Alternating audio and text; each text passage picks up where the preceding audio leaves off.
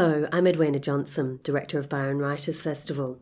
You're listening to a podcast of the session Why We Should Read to Children, featuring John Flanagan, Morris Gleitzman and Alison Lester in conversation with Jessie Blackadder, recorded live at the 2019 Byron Writers Festival. For more information about the festival, please visit byronwritersfestival.com. Hi everybody, I'm Jessie Blackadder from Byron Writers Festival. This is going to be the fastest session in the whole festival because why we should read to children is kind of a no-brainer. I actually researched why should we not read to children. I was looking for that cutting-edge research on how children will be so much better off without being read to, and I did not find it.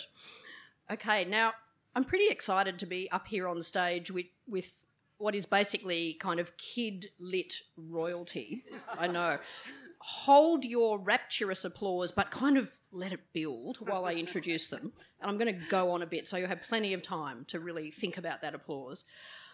So these three authors between them have written and illustrated dozens of best-selling books for all ages. They've been translated into many different languages. They've won awards all over the planet. We have 2 Australian Children's Laureates, a lifetime ambassador for the Indigenous Literacy Foundation. You can kind of work on guessing who's what as I go along. A frozen chicken thawer. Can anyone even say thawer? Someone who thaws frozen chickens. That's been a job. An author who has inspired an instructional app. The owner of a horse called Woollyfoot. I bet you can guess that. A department store Santa. 2 authors who've got their own Australia Post stamps, 2 writers of television comedy, and a singer with a folk choir called the New York Public Library. All right, I'm going to roll through all 3 of them. Keep that applause building. Okay, Alison Lester. Oh. They can't help themselves. The wonderful Alison Lester. Alison has published best-selling and awarded books, more than 25 children's picture books and 2 young adult novels. I'm sure you're familiar with some of the titles. Noni the Pony, Are We There Yet? I bet a lot of people know that one. The Very Noisy Baby, and my personal favourite, Sophie Scott Goes South, which I love. She's won many prestigious awards. And I just have to say, I can't really list all of the awards because that would just take the whole session. Although then we would only have that last couple of minutes to say why we should read to children because it's a good idea. That would be sorted. Alison was the inaugural Australian Children's Laureate along with Buri Monty Pryor. And this year she was awarded honoured with an Order of Australia. Hold the applause. I cannot stop you. Here's some things you may not know about Alison. She's voyaged to both Antarctica and the Arctic as a writer, artist and photographer. She once got a grant to research the Spanish Writing School in Vienna. I want to know where that grant gets advertised. And she has her own Australia Post stamp. Okay, moving right on quickly, John Flanagan. Okay, next to me here. John's Ranger's Apprentice and Brother Band Adventure Series books have sold more than 15 million copies worldwide. They're available in more than 100 companies. I don't know what I was thinking then. Countries. They're regularly on the New York Times bestseller list, and they've had multiple award shortlisting and wins, both in Australia and overseas. Some things you might not know about John Flanagan. He has an app which will teach you how to shoot a bow and arrow. That's kind of handy thing. Actually, I don't, but... Are you sure it's not on your phone? I've found it. An app exists based on your books. Okay. Is this the first you've heard of it? Yeah. Oh, there you go. I'm surprising John today with the news. Okay, but here's something that I think he does remember. I am thrilled by it, though. He once wrote a rude poem about his boss in the advertising agency, which resulted in him getting promoted. And he was one of the creators of the hit TV show Hey Dad, which I bet a lot of people remember. I know, I found out some pretty interesting things about these guys. Okay, on the end we have Morris Gleitzman. So Morris grew up in England and moved to Australia when he was 16, and he's the current Australian Children's Laureate.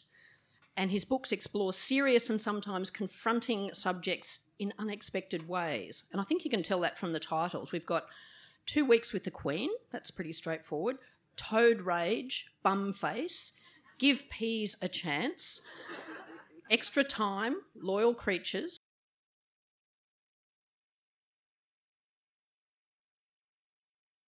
The book's called Once, Then, Now, After, Soon, Maybe, and the forthcoming volume Always, coming out soon. Now, some things you might not know about Morris. He used to write for the Norman Gunston television show. How about that? He did have a job thawing chickens, and he also has his own Australia Post stamp. Now, one of the reasons that we should read to children is because these good people might be out of a job if you don't. So I want you to assure them of how beloved and important they are. I want this rousing, stamping, welcoming Byron Bay cheer.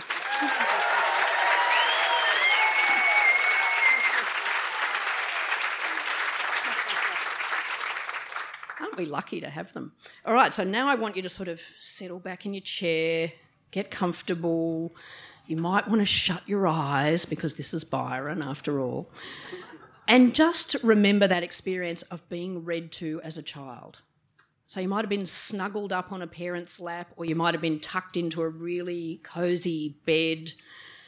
The parent's voice is bringing this story to life for you. They're expressive, their voices, they're doing the funny voices, they're doing the scary bits, they're doing the comforting bits. They're completely focused on sharing a story with you. So there's this really sort of intense little bubble around you as that story's being read. And there's the delightful anticipation of what's coming next in the story. Even if you know what's coming as a kid, you have that feeling, oh, that scary bit's coming, oh, it's exciting. There's the rhythm of the language, and of course there's the pictures. You're on a journey, and that journey is full of warmth and comfort and love and stimulation and security. And now that you're all warmed up, I'm going to invite Alison Lester to, I don't know if she's going to sing it or do it in interpretive dance, but she's going to share a story with you. Okay, Jessie. No interpretive dancing from me. I don't want to make you all run from the tent. But I'll read you a little bit from Tricky's Bad Day. And a lovely composer called Michelle Scully has turned this into a song. And when I read it, I can't help but sing it. So I'll sing a little bit, even though I'm not a very good singer. Maybe John Flanagan could join in, because wasn't he with... You can do the dum-diddy-dums. Yep. It's called Tricky's Bad Day, and it's inspired by one particular set of grandchildren, because there's 4 of them, and they came 1, 2, 3, 4, so that's how old they were at one stage. And their house was just absolute bedlam. So everything that is in this book actually happened. They were so wicked that when I turned them into a book, I had to make them tigers, because if they were children, people would have just thought, oh, that's too much, it wouldn't happen. Okay. Tricky woke early when it was still night. He didn't call out or turn on the light, but his bottle was empty until his was too, so he set out to fill them like Mama would do. In the kitchen, the milk spilled all over the floor. Tricky slipped and he slid and his head hit the door. He woke Mum and Dad, Matilda and Frankie, and now the whole family was cross-tied and cranky. Back to bed, growled Dad, and I mean right away. It wasn't a very good start to the day. Is that enough?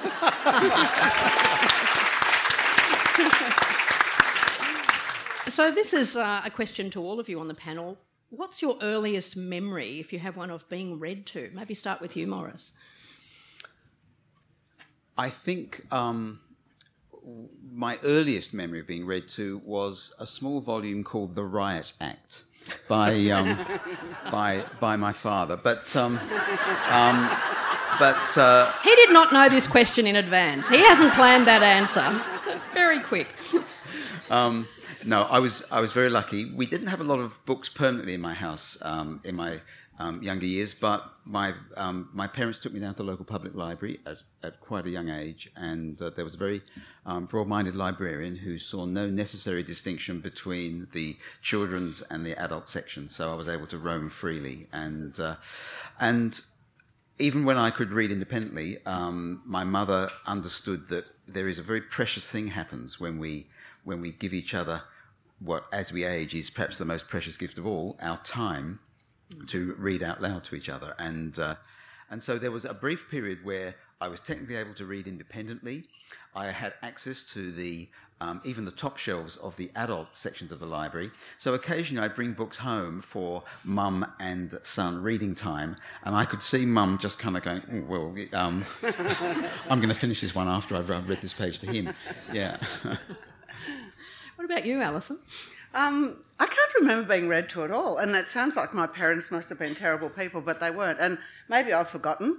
But I can't remember having much in the way of picture books, and it probably wasn't until I was an independent reader that I started to read a lot. So, yeah. But I can remember reading to my own children, and I read to the oldest two quite a lot, but by the time the third one came along, I was always really busy, and he'd be up in his room going, "Mum, come and read me a story." And I'd go, "I'm coming!" You know, and then often when I got down there, he'd be asleep, or if I did get into bed and read him a story, I'd go to sleep. So, yeah, he really missed out. Mid-reading. Yeah.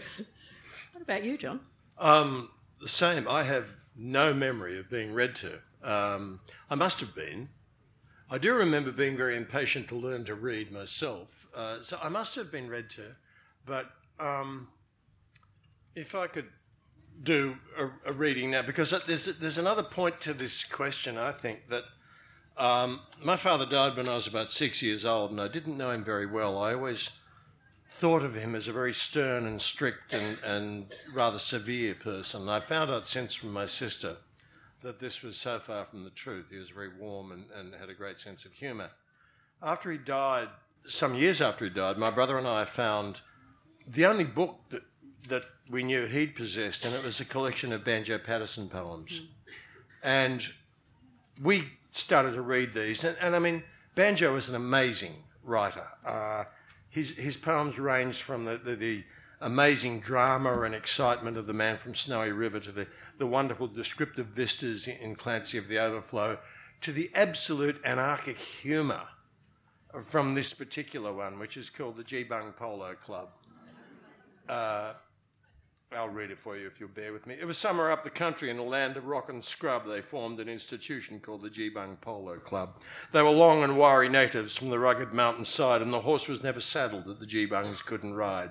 But their style of playing polo was irregular and rash. They had mighty little science, but a mighty lot of dash. And they played on mountain ponies that were muscular and strong, though their coats were quite unpolished and their manes and tails were long. And they used to train those ponies wheeling cattle in the scrub. They were demons, were the riders of the Geebung Polo Club. It was somewhere down the country in the city smoke and steam that a polo club existed called the Cuff and Collar Team. As a social institution, it was a marvellous success, for the members were distinguished by exclusiveness and dress. They had natty little ponies that were nice and smooth and sleek, for their cultivated owners only rode them once a week. So they started up the country in pursuit of sport and fame, for they meant to show the Geebungs how they ought to play this game, and they took their valets with them just to give their boots a rub. They started operations on the Geebung Polo Club. Now, my readers can imagine how the contest ebbed and flowed. When the Geebung boys got going, it was time to clear the road. And the game was so terrific that our half the time was gone, a spectator's leg was broken just from merely looking on. For they waddied one another until the plain was straight. I love the word waddied.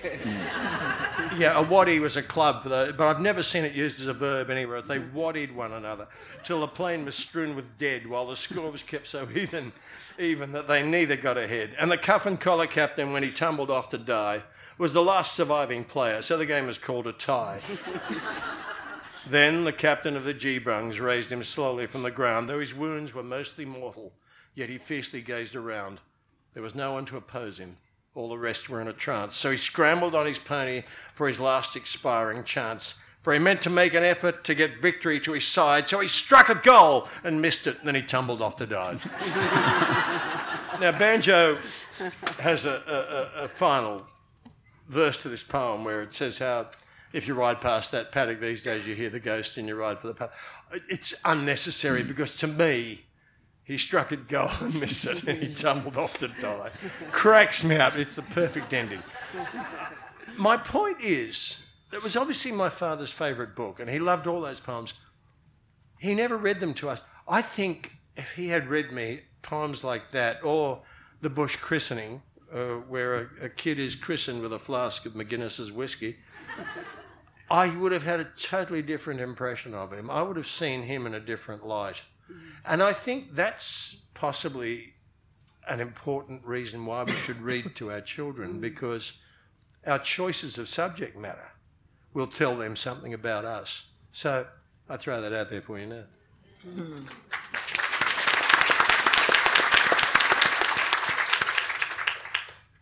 When I was looking into this session and kind of doing just a quick bit of research about why read to children, and you know, hundreds of studies come up and they spell out benefits that are like enriched language exposure, listening skills, spelling, reading comprehension, vocabulary. There's MRI studies that show that kids' brains literally change when they're being read to, which was pretty interesting.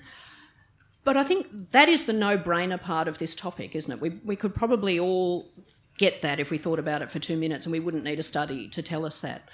Now, Maurice, you've been to thousands of schools, literally, as an author and as a laureate.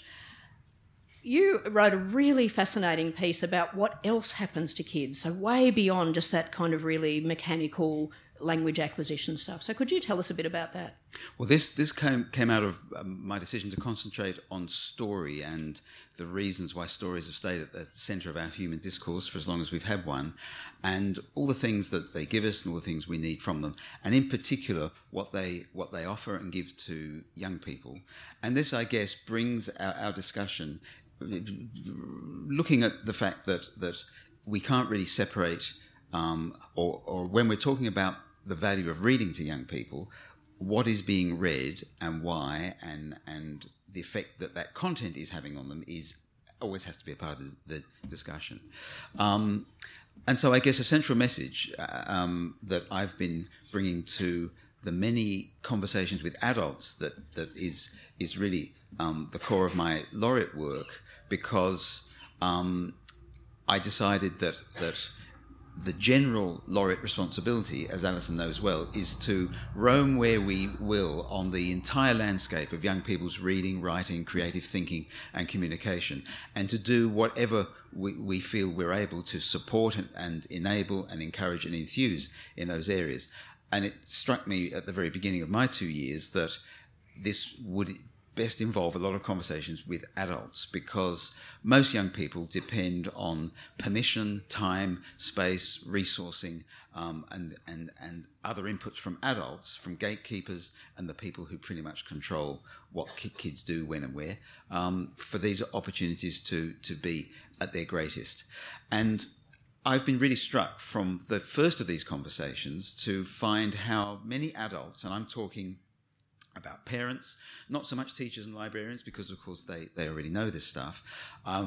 So from parents, from grassroots, right up to individuals who in the corridors of power are the purse string holders and the policymakers whose sometimes quite offhand decisions can have a huge impact on the reading culture of our young people. How often adults have either forgotten or really were never perhaps tragically aware from their own childhoods just what stories can contribute.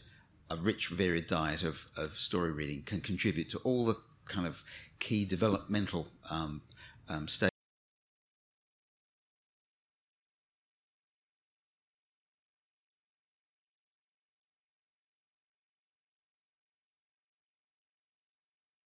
Say 7 to 11 or 12, although I'm delighted that many of my books are read by older people as well, and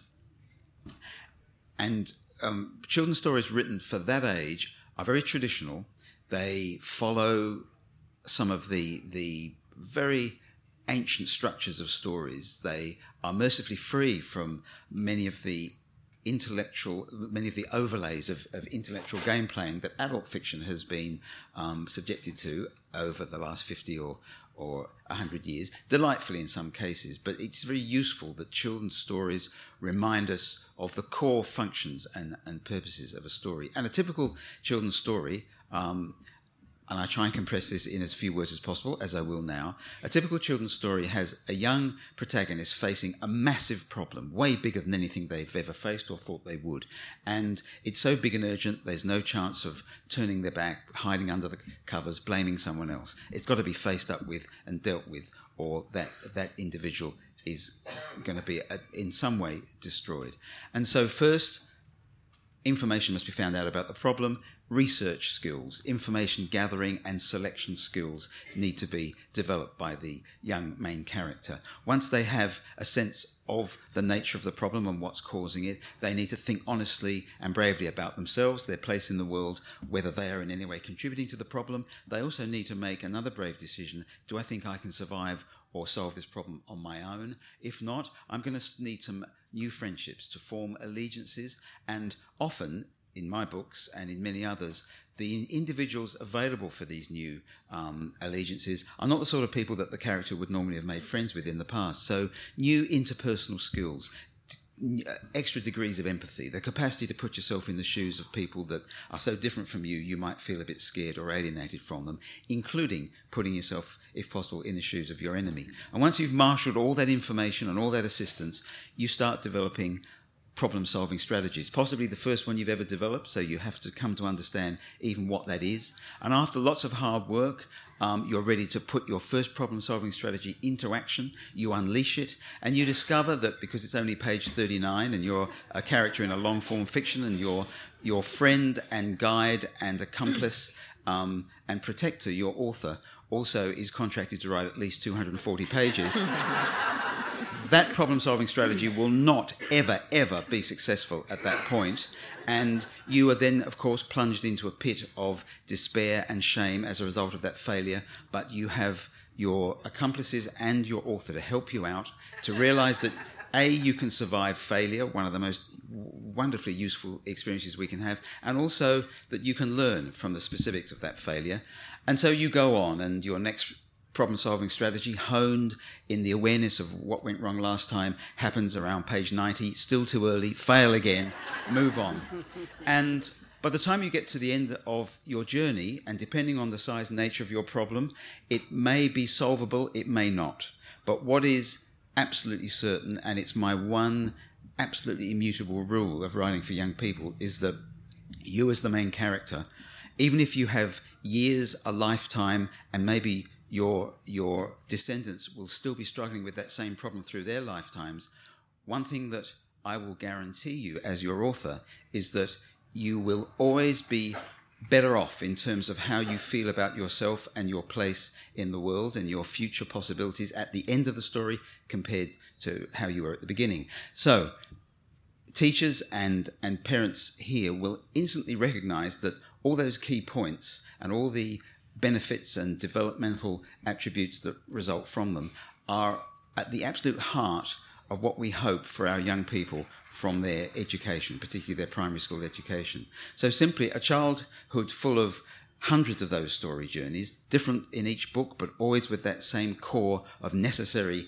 developmental points, maybe thousands of them, it's going to rub off. There are studies that show how it's internalized, and the young adult who's had hundreds or thousands of those story journeys will be equipped in so many advantageous and life-enriching and survival-enhancing ways compared to an unfortunate 21-year-old who didn't have that in those preceding years.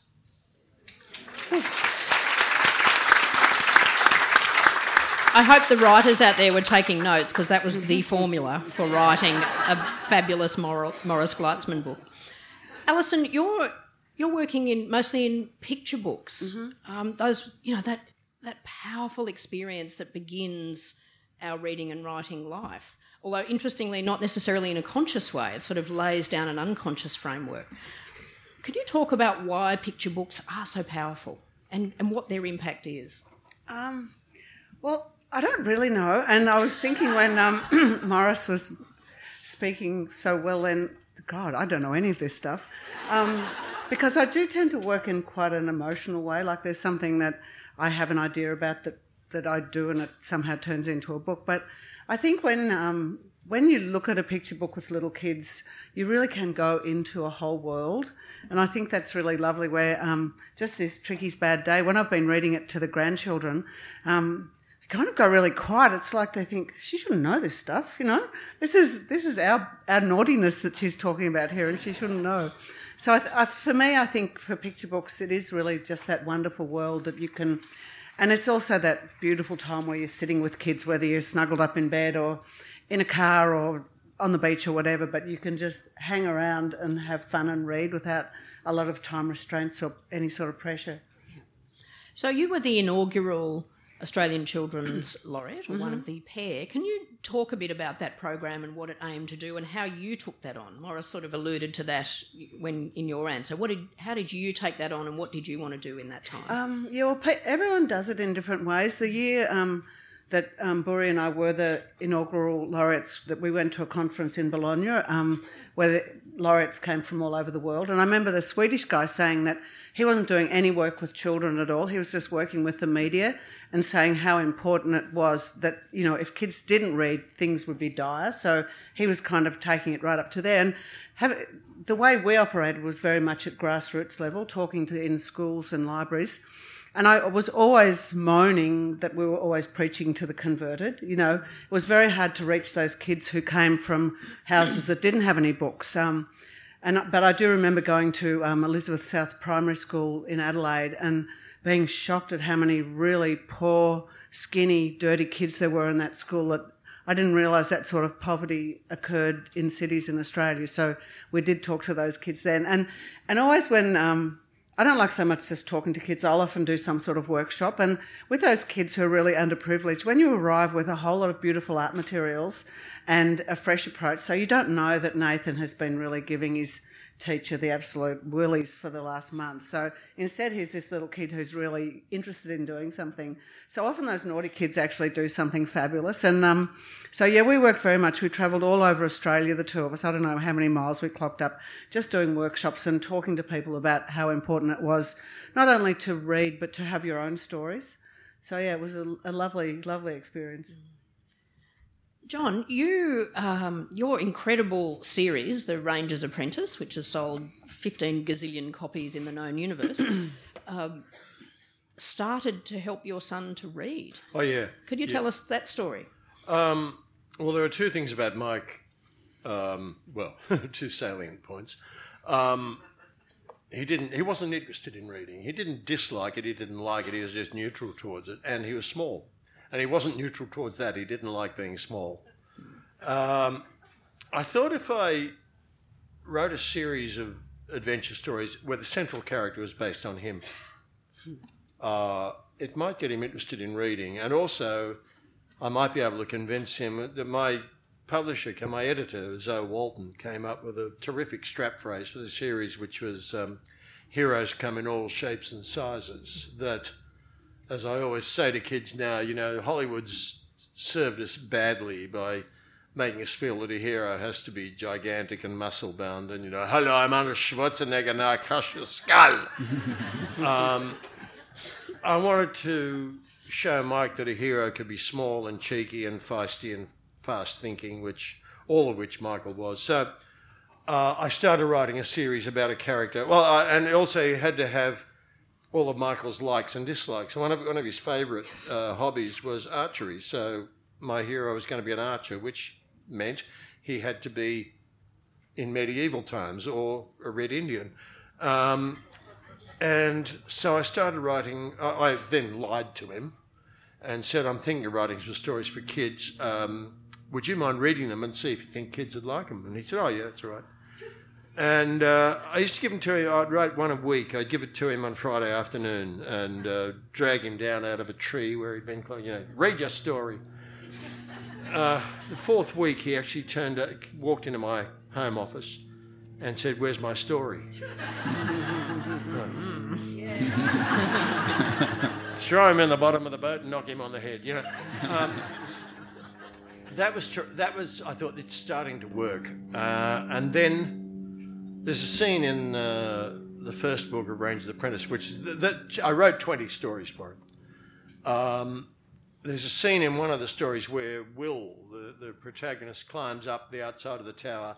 There's been a note written about him and he wants to find out what it is. And he goes into the Baron's study and it's all dark and he reaches out for this.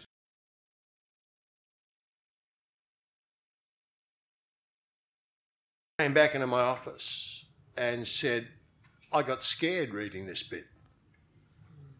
I didn't know you could get scared reading.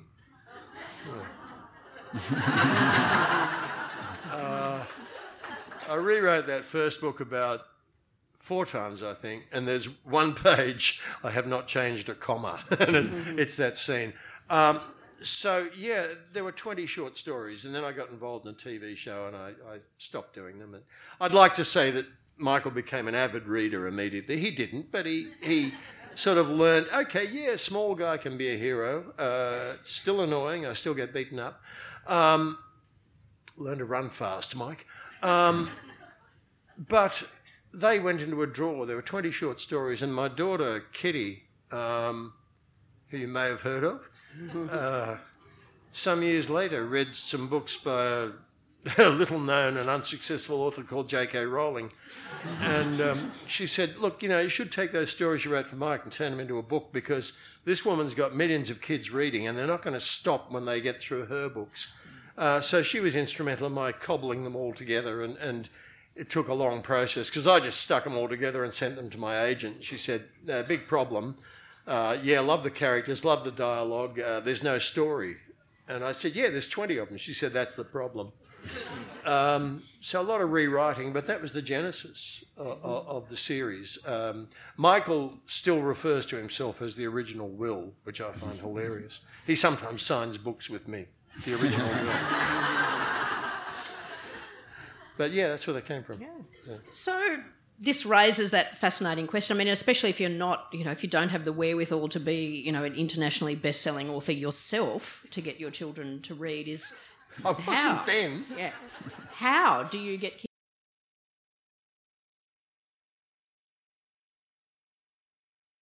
kids yet?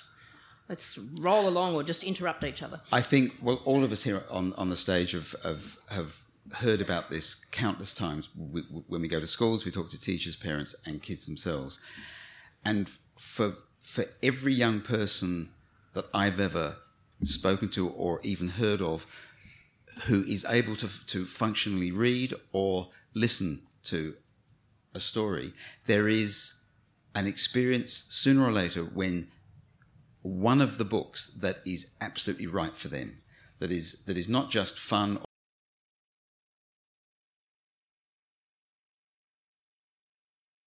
at a book festival, that we only have to have one experience of the book that suddenly takes us several levels into what reading can offer. It's that transcendent engagement with a book where suddenly there's nothing more important in our life than continuing to turn those pages.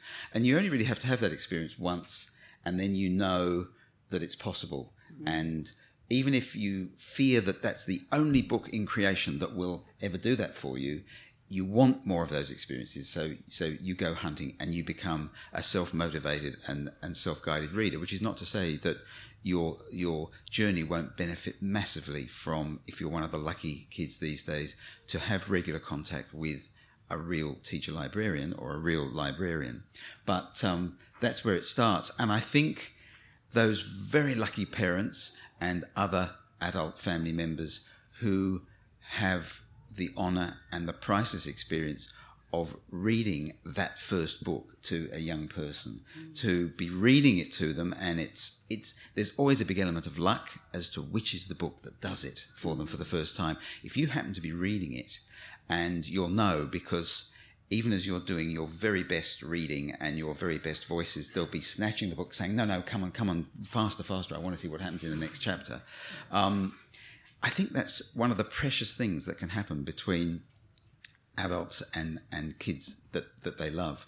We've lost a lot of the rites of passage opportunities for both young people and the adults who care about them. And this is any reading between a parent or carer and a child is part of a rites of passage. But when that spark comes out of that book, it becomes a very special thing indeed. And what I'd just quickly like to add is that most parents, busy, distracted, lots of other things, once kids can read for themselves, they're inclined not to continue reading. It's tricky because young people are fearful that if somebody's reading out loud to them when they're perfectly capable of reading themselves, that somehow the world's going to think that they're still, little kids when they are desperate to feel that they're not. So some strategies are needed to keep that going, and it's a wonderful thing to share in families that precious gift of time. But there's another precious gift of time, because even if our young people are just reading by themselves and for themselves, if they're reading what we'd hope they would be reading, stuff that is going to just expand their sense of themselves and the world they're in, that's going to shock, dismay, exhilarate, and fill them with things that they will want to talk about. They will always want to have conversations. And if we're able to make the time to have those conversations, that is completing everything that books are about. I'm obviously, like my colleagues, I'm heavily invested financially, ego-wise, and in all sorts of other ways in the actual books I write. But I've reached a stage now where I'll say unhesitatingly that the conversations are as important as the books. And together they complete that stage of the job. And then there are more books and more conversations. So that's really as important as reading, is listening and having a real conversation, rather than, so many of our interactions as parents, even between me and my adult kids, are there are other agendas, and perhaps they're not real conversations, but it can only 15-20 minutes will do it, and well, I commend that to you heartily. Thanks. Alison, you do a lot of work with the Indigenous Literacy Foundation, going out to remote communities, and we heard at the beginning of the session some of the statistics around readership and kids who can read in those communities. So you've got a really interesting perspective on what it's like to work with kids who really don't have the same sort of access to reading and reading opportunities. So what have you found with those kids? How do you engage them in reading and books? I guess what I found is that they love their own stories. Yeah. That these often when kids are living in remote communities, their worlds are so different from what's going on in picture books. And also for lots of them, if they're being read to in English might be their third language. Like they might speak two Indigenous languages already, so English isn't their best language. So one of the really exciting things I do with the ILF is to go out to communities and work to make picture books in language. I've just recently been at a little community, or a big community south of Broome called Bidjidanga, and we worked at the playgroup there with the mums and the grandmothers and the kids, making some board books that they could use with their children. And there's 5 languages there, plus Creole, plus English. And so we really just sat down with the Aboriginal mothers and the teachers and the grandmothers, and they had a few ideas for books already, and we helped. Jane Godwin, who's a fabulous author and editor, was with me as well, and we sat down and figured out how these stories could work as books, and then they did all the illustrations. So it's a really magical thing. But in the old days, before I was with the ILF, I used to go to communities, and I sometimes took an A3 printer in a box with me, because you had to have everything with you, otherwise you'd be missing something to make a book. And we used to... I'd talk to the kids about what they did. So often the stories were about hunting and things that they did, because they were the easiest things to talk about straight up. But we would actually illustrate and write the books, and I'd make the books on the spot. So when I left the community, they might have a set of 20 little A5 landscape books with laminated covers. And that was so exciting to just see everyone just poring over them and loving to see their own pictures and their own stories. So I think that's a really huge thing, to see your own lives reflected in books. Yeah. It's really fantastic work, and great work that the foundation is doing. It's fabulous, yeah, and it's so much fun too. Like, I like it just as much as I do making my own books. It's really thrilling, yeah.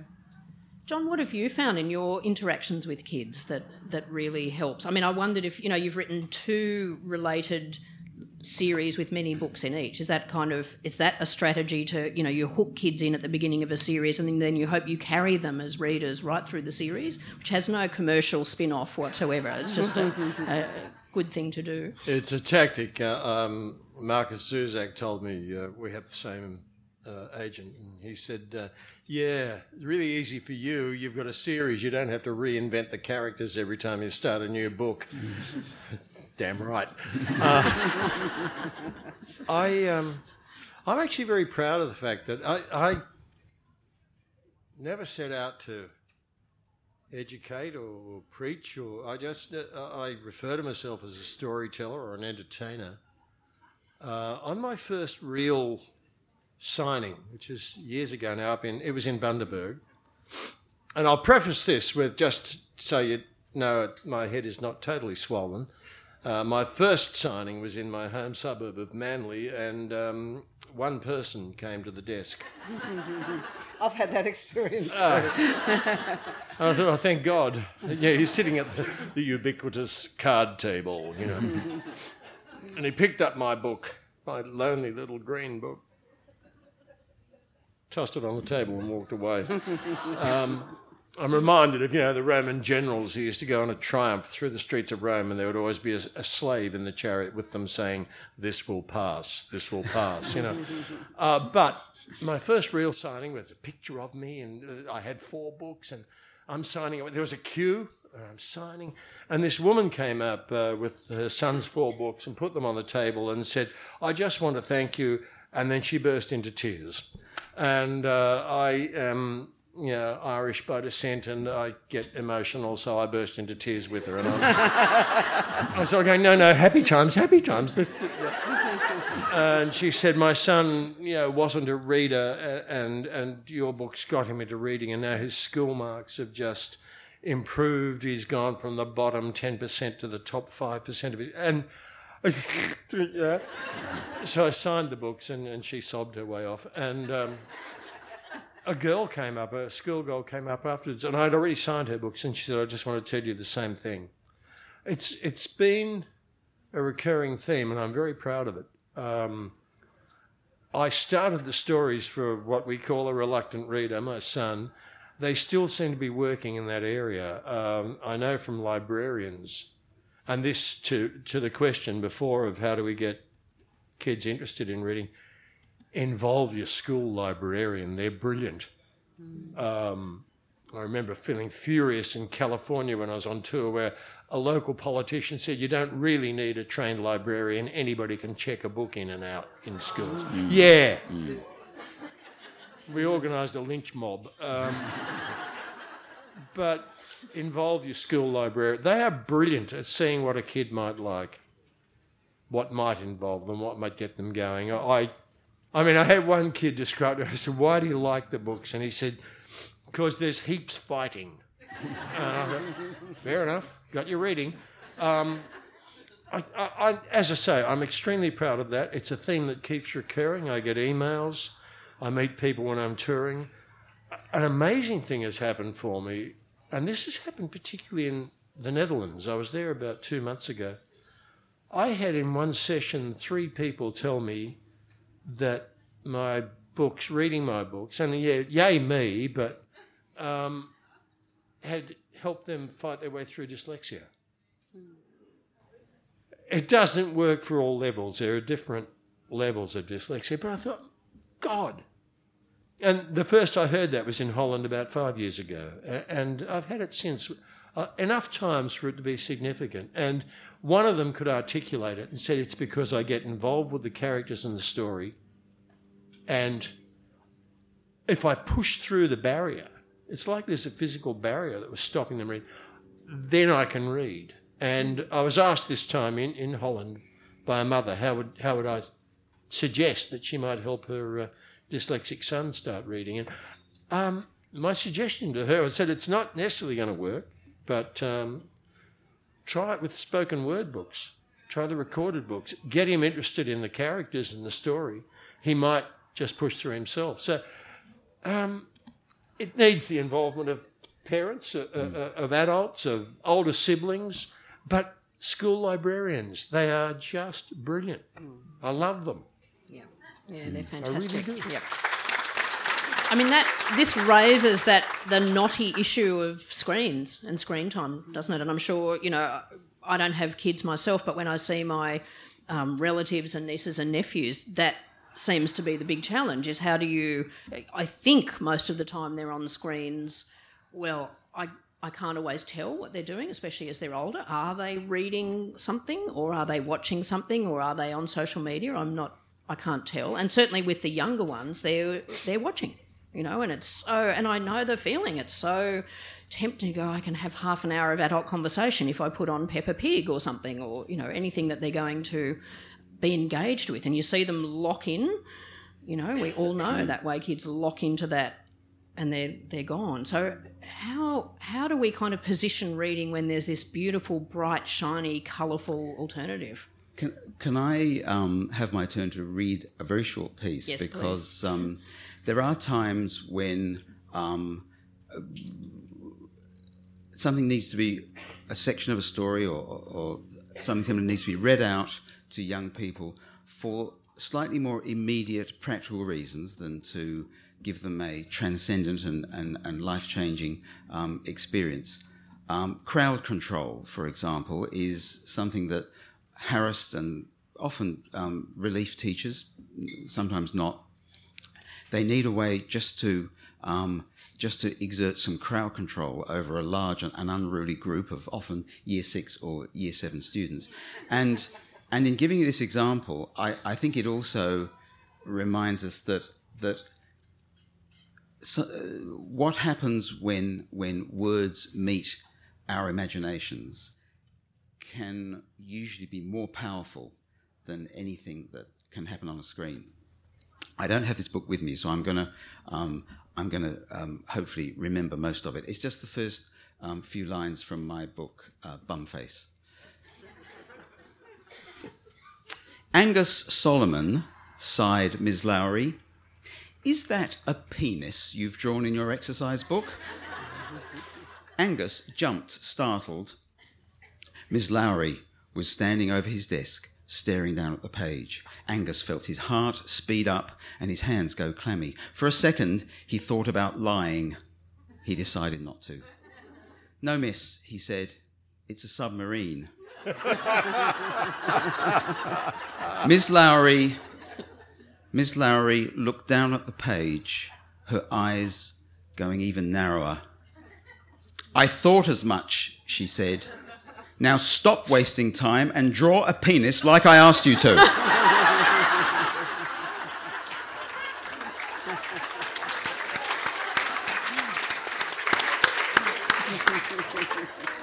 And I know this is a little bit big-headed, but I imagine that poor teacher stepping into that classroom for the very first time, relieving, and she or he is fair game for a tough and unruly class who is just needing a bit of sport to bring themselves alive again. And she could show them the first 3 minutes of an Arnold Schwarzenegger movie, or she could read them the first 3 minutes of a book, such as the one I've just read you. And I think we know which one would serve best as a crowd control device. I think that needs a round of applause for the feat of memory. I have to say, Marissa, when I was in, we used to call it Form 2, Year 8, that happened to me. I was sitting at the back in the maths class, and I was good at maths, so I'd finished. And I was drawing an enormous, fat, naked lady in the back of my maths textbook, and I heard this voice go, "What's that rubbish?" And it was the maths teacher, so it really happened to me. Yeah. Alison and John, do you want to add anything to this idea of, how do you work with screens, against screens? How do you tempt children away from them? In my case, I refused to have any video games made from my books, although it's been requested several times. Because I got an email from a kid in America who wrote saying, I used to just sit in front of my computer playing video games all the time, and I read your books, and I found we had a bow in the attic. So now I go out in the woods and I hunt. Oh, no, I don't hunt. I stalk. And I thought, God, I've got a kid shooting people. At least he's doing it with a bow and arrow and he won't wake up the neighbours, But the thought that he'd got off his backside and got out in the front, I thought, oh, God, I'm pleased with that.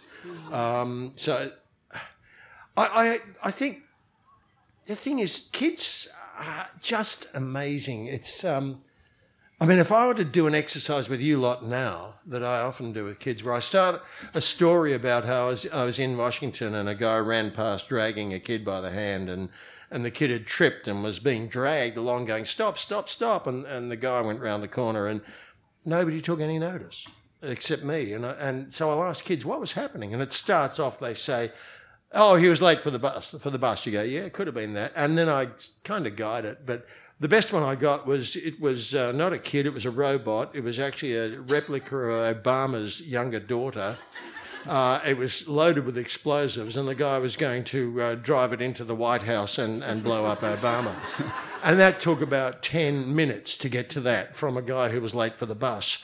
And all the kids contributed. And occasionally I would turn to an adult and say, so what happened next? And they go, don't ask me. Kids' minds are prepared to be imaginative. They're prepared to see. Very early on, one school had, I've got these monsters called Wargles, because I realised I can't have a 15-year-old kid going around shooting people with a bow and arrow. Mothers will not like this. So I had to create non-human monsters, enemies, and I realised why so many fantasy writers do. And so Will used to shoot at Wargles, and we got one class to draw a Wargle as they saw them. And I had a very, very vague description of them. And we got back 12 kids did drawings. They were 12 completely different monsters.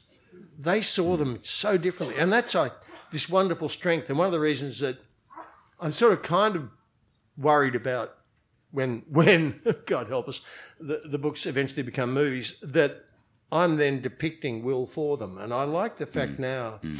One person looked at the first cover of the first book, oh, no, that's not it, which had a photograph of a guy on there and said, that's not Will. That's not how I see him. And it's great that every kid sees it differently, has a different picture in their mind. If you can invoke that, and I've just been lucky that I have. I don't know what the formula is. I don't know if there is a formula. But if you can... Didn't you hear it before? It was... I hope someone got it down. Yeah, but if I was to admit that I heard it, he'd sue me for my next book. My formula is basically just keep it moving. Don't get bogged down in long descriptive passages. Have a lot of action. Have a lot of movement. Keep them entertained. I think it was John Creasy, novelist here, had a great... I can't remember either. I think it was John Cleary, had a great saying, which is make them turn the first page. And that's true of any reader, but if you can get kids particularly... I sometimes will do it by starting with a line of dialogue. It's kind of hard to resist a line of dialogue if you're reading. But, I don't know. I think I'm just really, really lucky. And the reason there aren't really any formulas for is that on the page as opposed to the screen, there are always spaces. Sentences symbolise this with the little spaces between the words, but it's what we don't put on the page. You look at any scene of a movie, and the visual detail of that moment in that story is far, far more than you would ever get from the page, because it would take 18 pages of just description, and you'd have closed the book by then. So in a descriptive sense, but much more importantly, in a narrative sense, in a what might happen next sense, there are so many spaces for the imagination of the reader to enter and to become a part of the story. And that very, very important thing that John just mentioned about us creating, all of us read the same story and we create it slightly differently, each of us. That's because that that a text story, and it actually doesn't matter if we're reading it off paper or off a screen, I think, but that it's a text story, that it's full of invitations for us to go in and bring something of ourselves, our life experience, our preferences, our biases sometimes, and that story is co-created.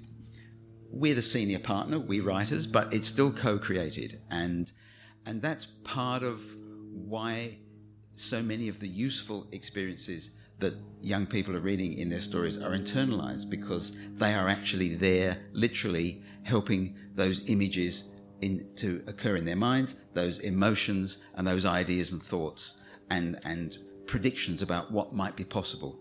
Firstly, in the future of the character in the story, but when you get used to taking current evidence and starting to speculate and predict what might be possible in the future, you are developing the habit of thinking creatively about the future possibilities of your own.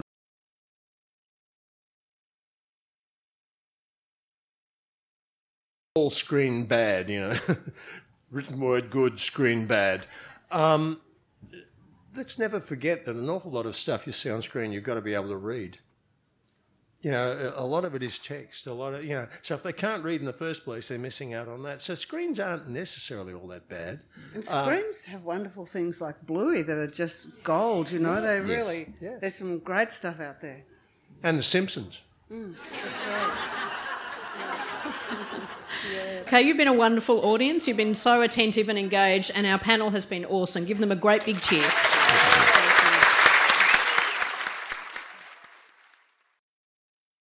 I hope you've enjoyed listening to this podcast. This session was recorded live as part of Byron Writers Festival 2019.